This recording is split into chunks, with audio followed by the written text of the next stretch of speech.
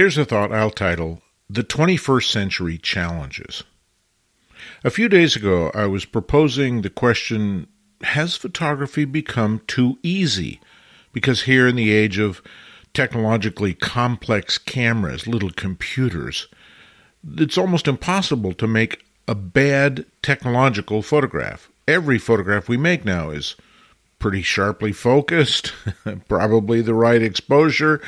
We're left with composition and maybe some processing decisions, but it's really easy compared to what it was for photographers, say, 100 years ago. Imagine the effort and energy that was required to make a photograph in Edward Weston's generation, or Alfred Stieglitz's generation, or even Ansel Adams' generation, compared to the challenges we have today. So the question was, has photography become too easy? And if so, where is the challenge of photography here deep in the digital age?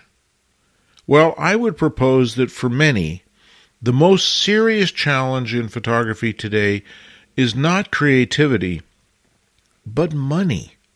Money for cameras, money for printers and ink, money for travel, money for matting and framing, money for a website, or lots and lots and lots of money for publishing a book. Photography has evolved here in 2023 to a pursuit for the wealthy elite, which I suppose is maybe not totally unique, but it certainly is that these days.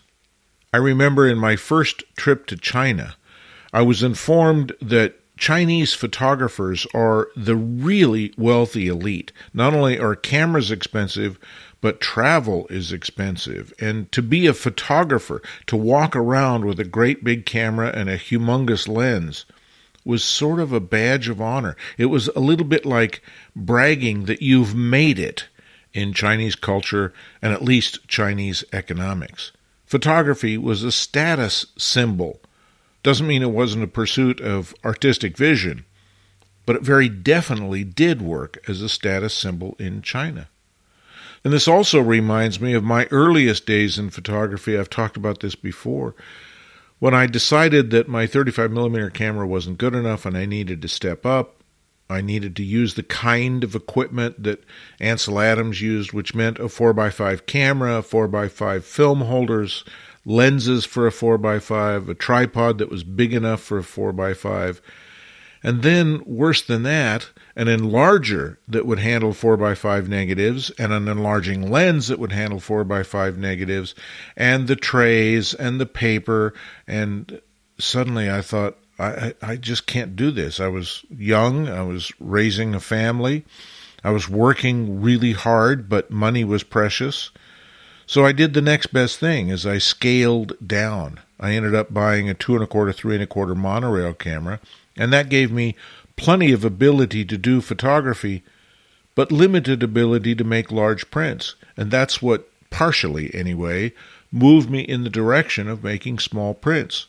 I found out that 5x7 prints and 8x10 prints could be just as lovely, in my world, as an 11x14 or a 16x20.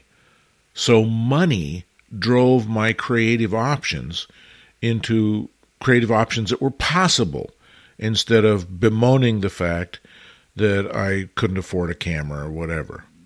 Well, today I think there's lots of photographers who are in the same boat. Digital cameras are expensive. Digital lenses are expensive. You have to have a computer, which is expensive. You have to have an inkjet printer, which is expensive, let alone paper and inks and memory cards and some of the disposables.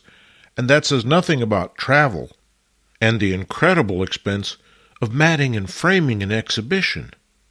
Money is a big deal in photography, and it's probably too bad, because I have no doubt that money prevents a number of creative individuals from pursuing fine art photography. They simply can't afford the gear.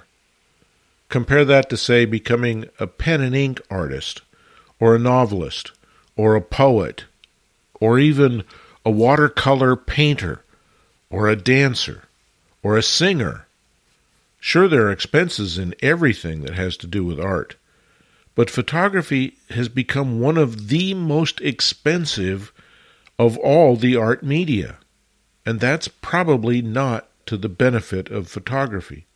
There are probably lots of very creative people who are prevented from becoming a photographer because the financial entry barriers are simply too great for them to overcome. Thankfully, there's used gear, there's even smartphones, and creative ideas are free, and so is the internet and access to the public library. So it's not impossible to become a photographer of limited means and a minimum income. But it's a challenge, and maybe the great 21st century challenge for becoming a photographic artist. Copyright 2023, Lenswork Publishing.